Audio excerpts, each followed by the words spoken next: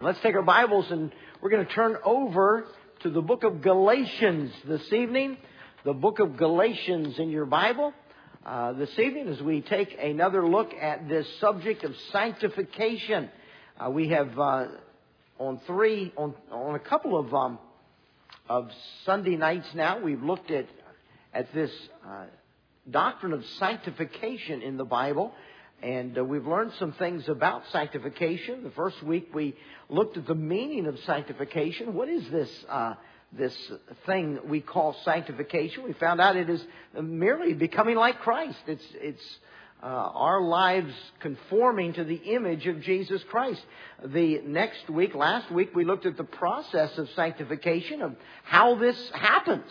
And we looked at some important passages of Scripture that deal with our ability to see Christ in the Bible as we read and study our Bible and see Christ in the Bible.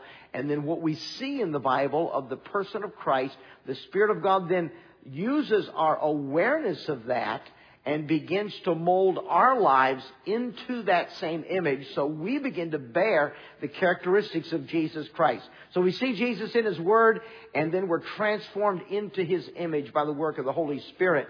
This evening, we're going to look at the result of sanctification, or as you see on the top of your little worksheet this evening, sanctification, what does it look like? This is the result of the Holy Spirit working in our lives as He develops His fruit in us. And so we're looking at Galatians because that's where in the Bible we learn the most about the fruit of the Spirit.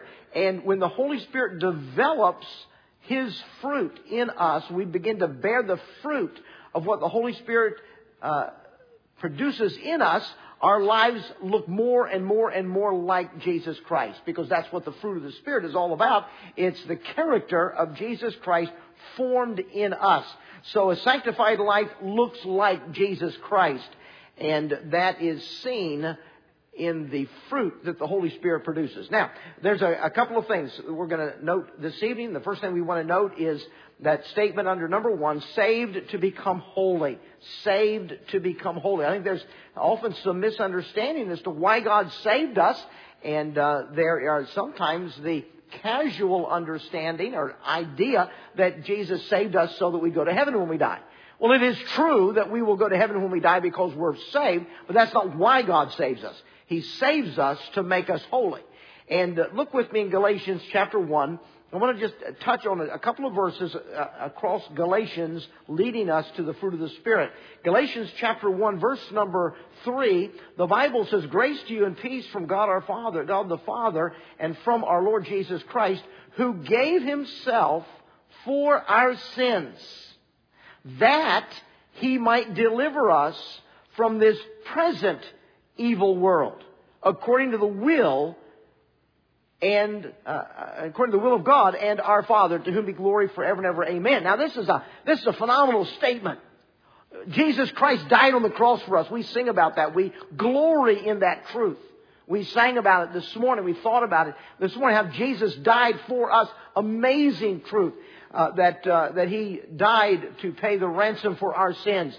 He gave Himself for us. But why? He gave Himself for our sins that He might deliver us from this present evil world. Doesn't say He died for our sins to deliver us from the future evil world of hell.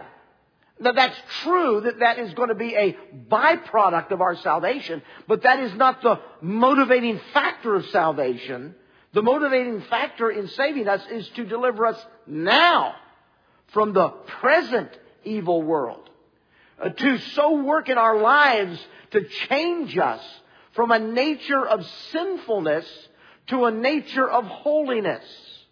Or we could say, to begin to bear the character of our God, to display to a fallen world what God is like. We saw that as we looked in the previous messages about what this thing of sanctification is. It's us partnering with God to display the nature of God to a godless world, so they can see in us what God is like, because our lives have been changed been conformed to the image of Jesus Christ. So the motivation behind our salvation is God's desire to deliver us from the present evil world. What is happening in our culture that is evil and against God. To deliver us from that so that our life might be conformed to the nature of Jesus Christ and they might see Christ in us. So these Christians in Galatia were struggling with that.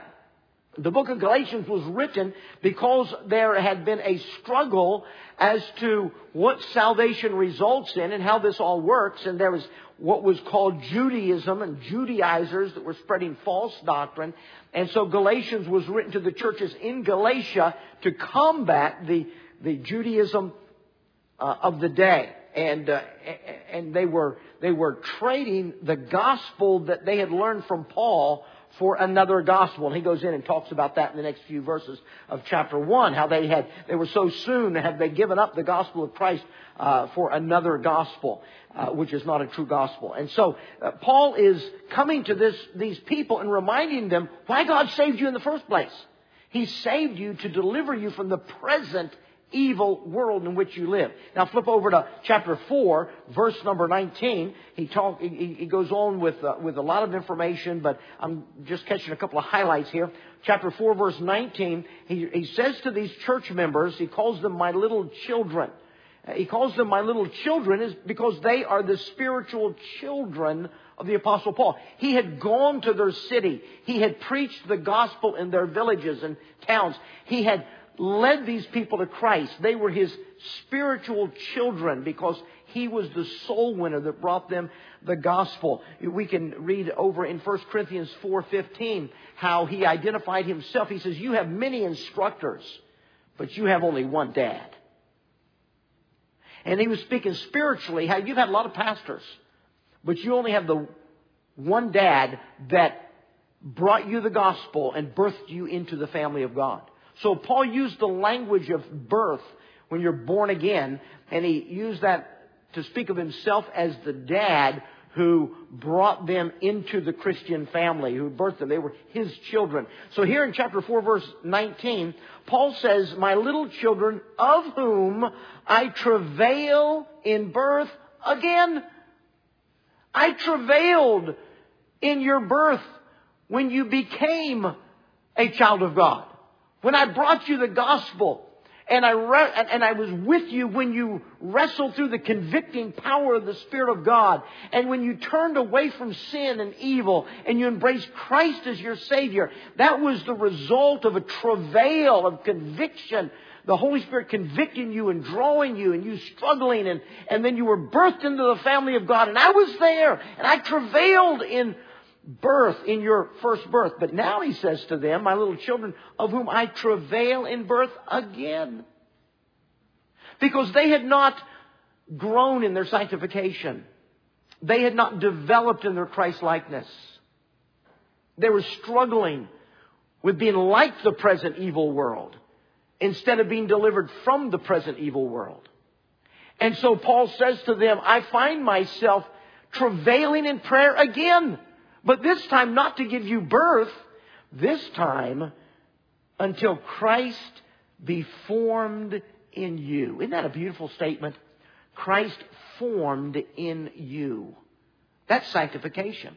That's when the Holy Spirit produces the image of Jesus Christ in your character, in your personality, in your being. And Christ is formed inside of you, and you become like Christ. You bear His image to a world that doesn't know what Jesus is like. So Paul says, I have travailed in birth initially when I brought the gospel to you, but now I'm coming back into your life years later, realizing you have not grown, you have not developed, and so I'm travailing again so that Christ will be formed in you. When I read that, I realize that spiritual transformation into holiness is a process that can ebb and flow. And Paul felt that these people had not progressed well. And so he writes to them to travail in prayer, to travail in pain with them again. in order to see the formation of Christ in their lives, their spiritual sanctification make progress. Now, so we have the purpose for which we got saved, to become holy, to be delivered from this present world, and that doesn't happen as a total package deal the moment we get saved. Salvation introduces us into a process by which we are transformed, and Christ is formed in us. And if you're saved tonight, you're in that process somewhere. You are somewhere in the process of Jesus Christ being formed in you so that you can display the nature of Christ to the people at your workplace and your community and wherever you meet people, and you can become God's partner in displaying the divine nature to a Christless world. You're somewhere in the process of being proficient at partnering with God's display of His spiritual nature. So let's go over to chapter 5 then, and let's see how to win the war. Chapter 5, verse number 16. Chapter 5, verse 16, the Bible says, "This I say then, walk in the Spirit, and ye shall not fulfill the lust of the flesh. For the flesh lusteth against the Spirit, and the Spirit against the flesh. These are contrary the one to the other, so that ye cannot do the things that you would. But if you're led of the Spirit, you're not under the law." Now, here is an amazing discussion in light of what we looked at this morning. This morning, we looked at language that's very similar to this, set in the context of people getting saved from Romans chapter 7. And the law bringing them under conviction of sin. And the struggle. I know what I should do, but I don't do it. I know what I shouldn't do, but I do it, and I'm struggling. And we looked at the struggle of the convicting power of the Holy Spirit in the life of an unsaved person who has been presented with the law, and they're learning that they are helpless, hopeless, and they need a Savior. And then finally, by the end of chapter 7, Paul gives his testimony that he said, "Who can deliver me?" And he said, "I thank God through Jesus Christ our Lord." Well, this passage is got very similar language, but not in the context of people getting saved, but rather in the context of people who have been saved, but are not growing in their sanctification. And so we have a similar struggle. The struggle between the Spirit and the flesh. That before a person gets saved and they hear that God requires perfection, and you got this list of 10 laws, and you're trying to be good enough, and you don't measure up, and the Spirit of God convicts you of your sinfulness. The same struggle, the war between the Spirit and the flesh before salvation, is seen here in the lives of people after they're saved, struggling with whether they're going to cooperate with the Spirit of God and develop in holiness, or whether they're going to maintain their friendliness with a Christless world and not be delivered from the present evil world, but fit into the present evil world while they name the name of Christ on the surface. We have the same struggle. We have the same war. And we're told that the flesh is lusting against the Spirit and the Spirit against the flesh, and they're contrary.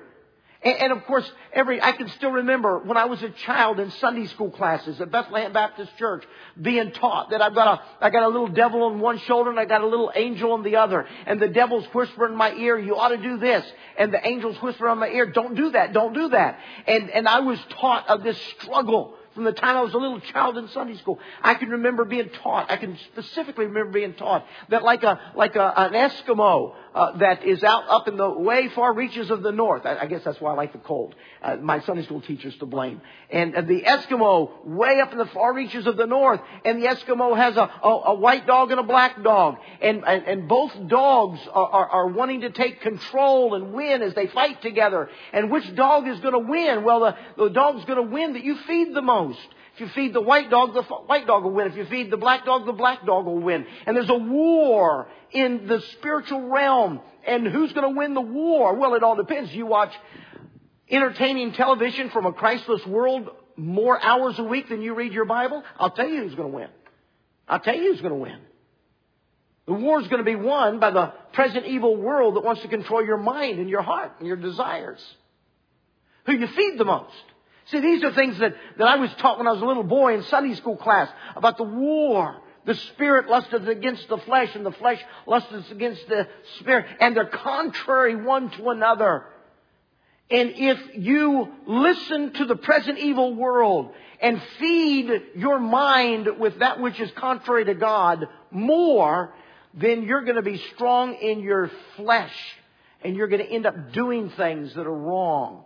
And then he gives a list of things. The works of the flesh are manifest. And he gives a list. Adultery, fornication, uncleanness, lasciviousness, idolatry. He gives a list of things. And then he ends in verse number 21, and such like. He just gives a list and says, and things like that. It's the works of the flesh. But the Spirit, God wants to deliver me from the present evil world. He doesn't want me to live like this present evil world. He wants my life to become holy. He wants every aspect of my life to become holy. What does that mean? To become like Christ. He wants me to be a little Christian, and that's why He saved me. To make me a little Jesus Christ in a world that doesn't know God.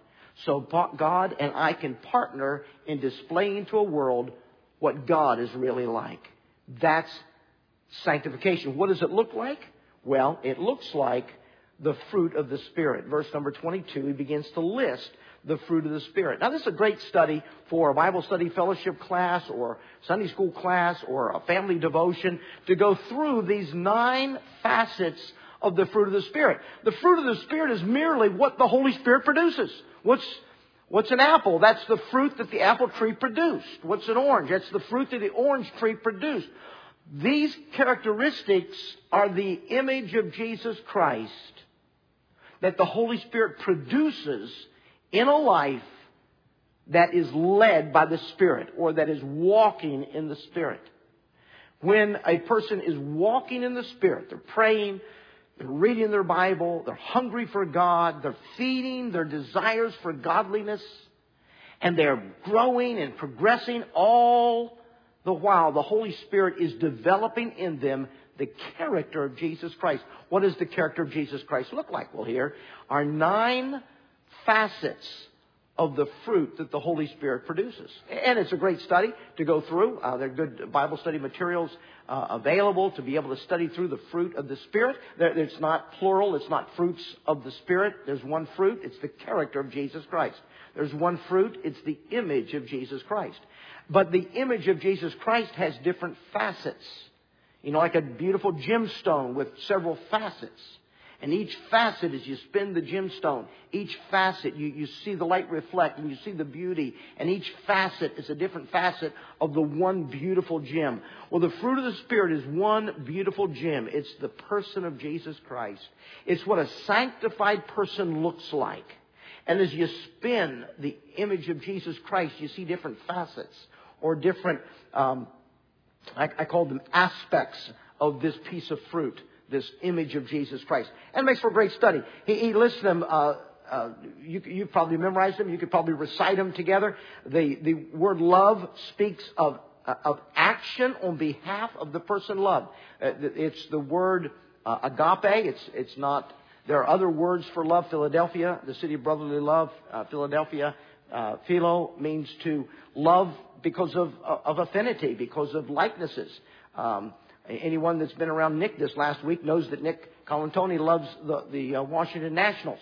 And I wondered how he was going to weave that into the announcements this morning. Sure enough, he did a masterful job of weaving that into the announcements so he could brag on his team. He loves. Now, you take 2 or 3 people that love the Washington Nationals baseball game, and you can see them talking, and they're excited, they're talking, and they're enjoying. That's brotherly love, filial love. That's love based on similarities, on relationship. We have something in common. And so we enjoy talking about what we have in common. The word translated love here is the word that is used of John 3:16, for God so loved the world. This love is not a love based on similarity. It's a love based on compassion for the well-being of the object of the love. This kind of love loves a person that doesn't deserve my love. There's nothing in me that pulls my affinity necessarily to that person. But they have a need, and I have the ability to meet that need. And when I reach out and have compassion on somebody because of their need, that's agape love.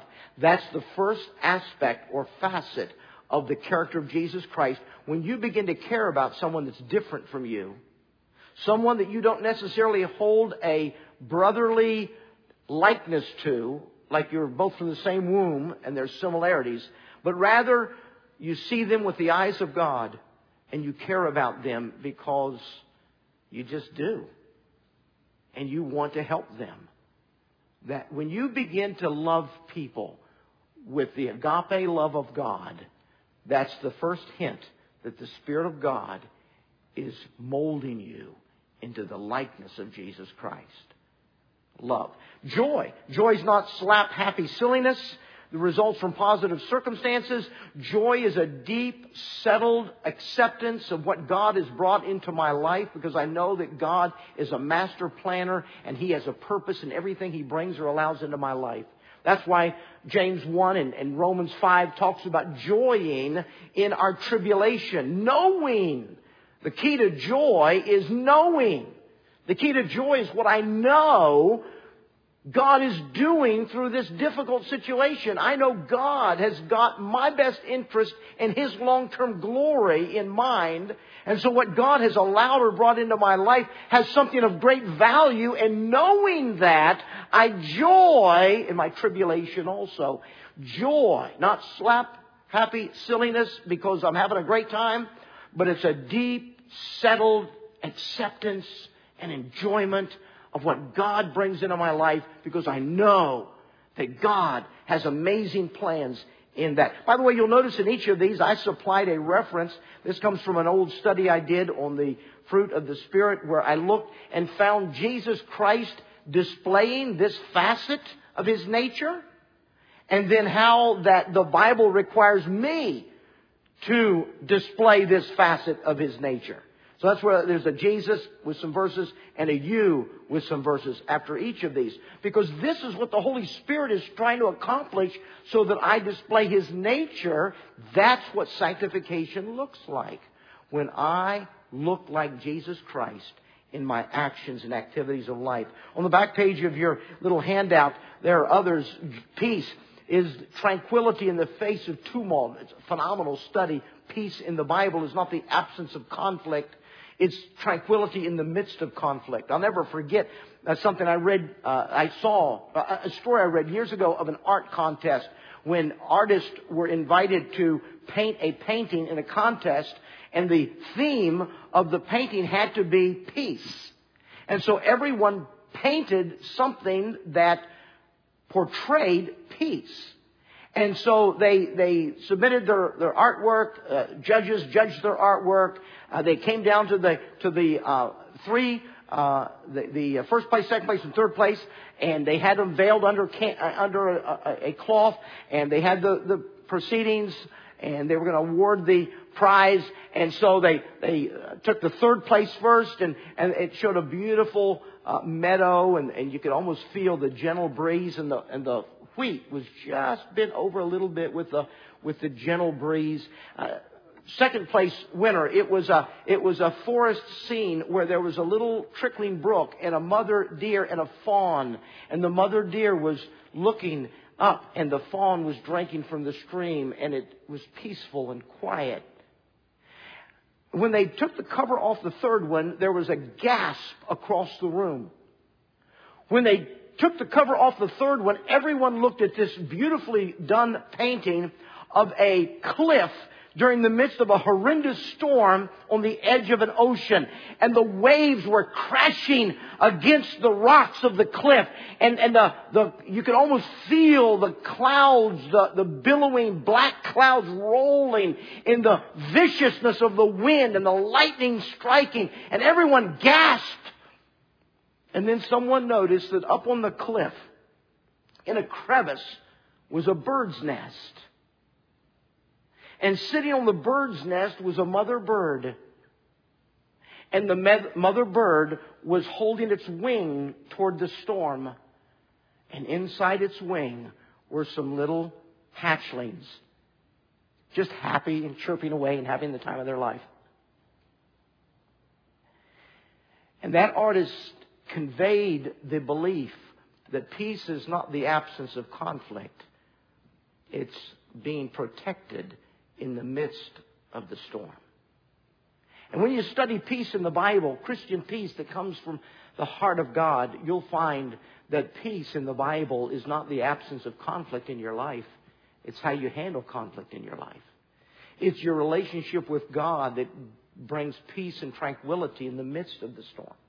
Long-suffering is the ability to be steadfast under wrong treatment and pressure, whether that pressure comes from circumstances or whether that pressure comes from ill treatment by people that want to do you wrong. Long-suffering is the ability to withstand the pressure and endure all of that. Gentleness is a kindness that accomplishes something useful. It's to be gentle or kind to people in a way that will accomplish something of value in their lives. Goodness is moral or spiritual excellence. We talked about that the last 2 Sunday mornings, how that goodness is the standard by which heaven is gained. But there is no one who's ever been good but Jesus. And so Jesus is the standard of goodness. He is. And as a child of God, and the Holy Spirit produces the character of Christ in my life, I become the very goodness that I couldn't attain by trying to keep the law and earn heaven. Goodness, moral, spiritual excellence. Oh, it's not hard to escape the corruption of our world, our present evil world in that area. Our world has become so immoral. It's not hard to draw a distinct line of difference. Faith, trustworthiness, dependability, meekness. I've always loved the word meekness. It speaks of a yielded, submissive spirit, temperance, self-control. This is the nature of Jesus Christ. What does sanctification look like? That's what it looks like. That's what the Holy Spirit is producing in your life. As you read your Bible and pray and grow and walk in the Spirit and are led of the Spirit of God is gradually producing in you these very facets of the nature of Jesus Christ. Why? So you can display that to a Christless world that doesn't know what God is like, so that they can realize that there's something different with who they are and what they see in you. And that stark difference is the character of holiness. It's the sanctification of your life. You won't do things they do. And the reason you won't is because Jesus Christ wouldn't. You do things they wouldn't do. And the reason you do is because Jesus Christ does those things. You believe certain things, think certain ways, because the Spirit of God has formed Christ in you as He delivers you from this present evil world so that you could display the nature of God in front of the world. Well, it all comes down to an appeal at the end of this chapter, an appeal for Spirit-led living. Verse number 23 ends this list of the facets of the fruit of the Spirit with the statement, against such there is no law. I've always thought that was a funny way to end that list. There's a law against adultery. There's a law against idolatry. There's a law against hatred. There are laws against the works of the flesh. The works of the flesh all have laws against them. But there's no law against goodness. There's no law against love. There's no law against these things, because these things aren't wrong. There's everything right in these things, because they're all aspects of the character of Jesus Christ. So there's no law that condemns the fruit of the Spirit that He produces. Verse number 24 says that as Christian people, we're done with worldly living, fleshly living. Verse 24 says, they that are Christ have crucified the flesh, but notice, with the affections and lusts. We don't want to do that anymore. We don't want to go there anymore. We don't want to participate in that anymore. Because in our salvation, we crucified our fleshly nature that's prone to sin, along with its affections and desires. We're done with fleshly living. We want to be holy, because that's why Jesus went to the cross. To destroy the works of the devil, as 1 John tells us, or as Galatians tells us, to deliver us from the present evil world. Notice in chapter 6, verse 14. Chapter 6, verse 14, Paul said, God forbid that I should glory, save in the cross of our Lord Jesus Christ, by whom the world is crucified unto me, and I unto the world. What a statement of determination to be a godly man. The world is crucified unto me. What does that mean? It means this present evil world is dead to me. I don't want it. I don't like it. I don't enjoy it.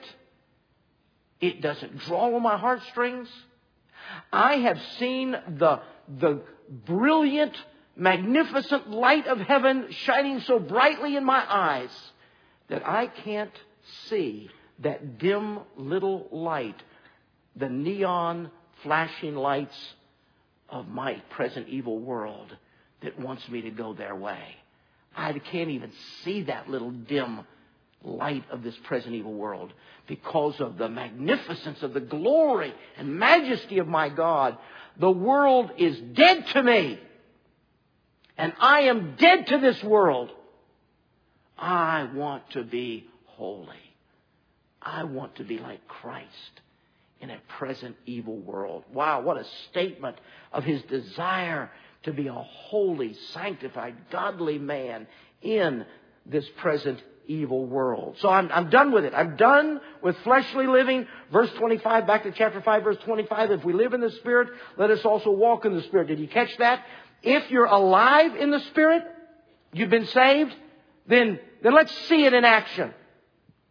You say that the death of Jesus on the cross of Calvary delivered you from the present evil world. Let's see it in action.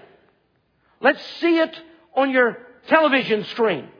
Let's see it on your internet screen. Let's see it in your choice of clothing. Let's see it in the places you go and the things you do. If you are alive in the Spirit, let us walk in the Spirit. Or if you claim to be born again, let's see it in action. That's the challenge Paul gives to these believers in the churches in Galatia. If you're alive spiritually, let's see it in action. And then finally, verse number 26, he says, I do not want to live my life in selfish pride. Let us not be desirous of vainglory. It's not about me. It's not about what I want. It's not about making me feel good. It's not about me trying to get one up on somebody else. He said, I'm dead to all of that. All I want is to bear the image of Jesus Christ to a world that doesn't know Him, so that I can partner with God in sharing Christ to a world. Father,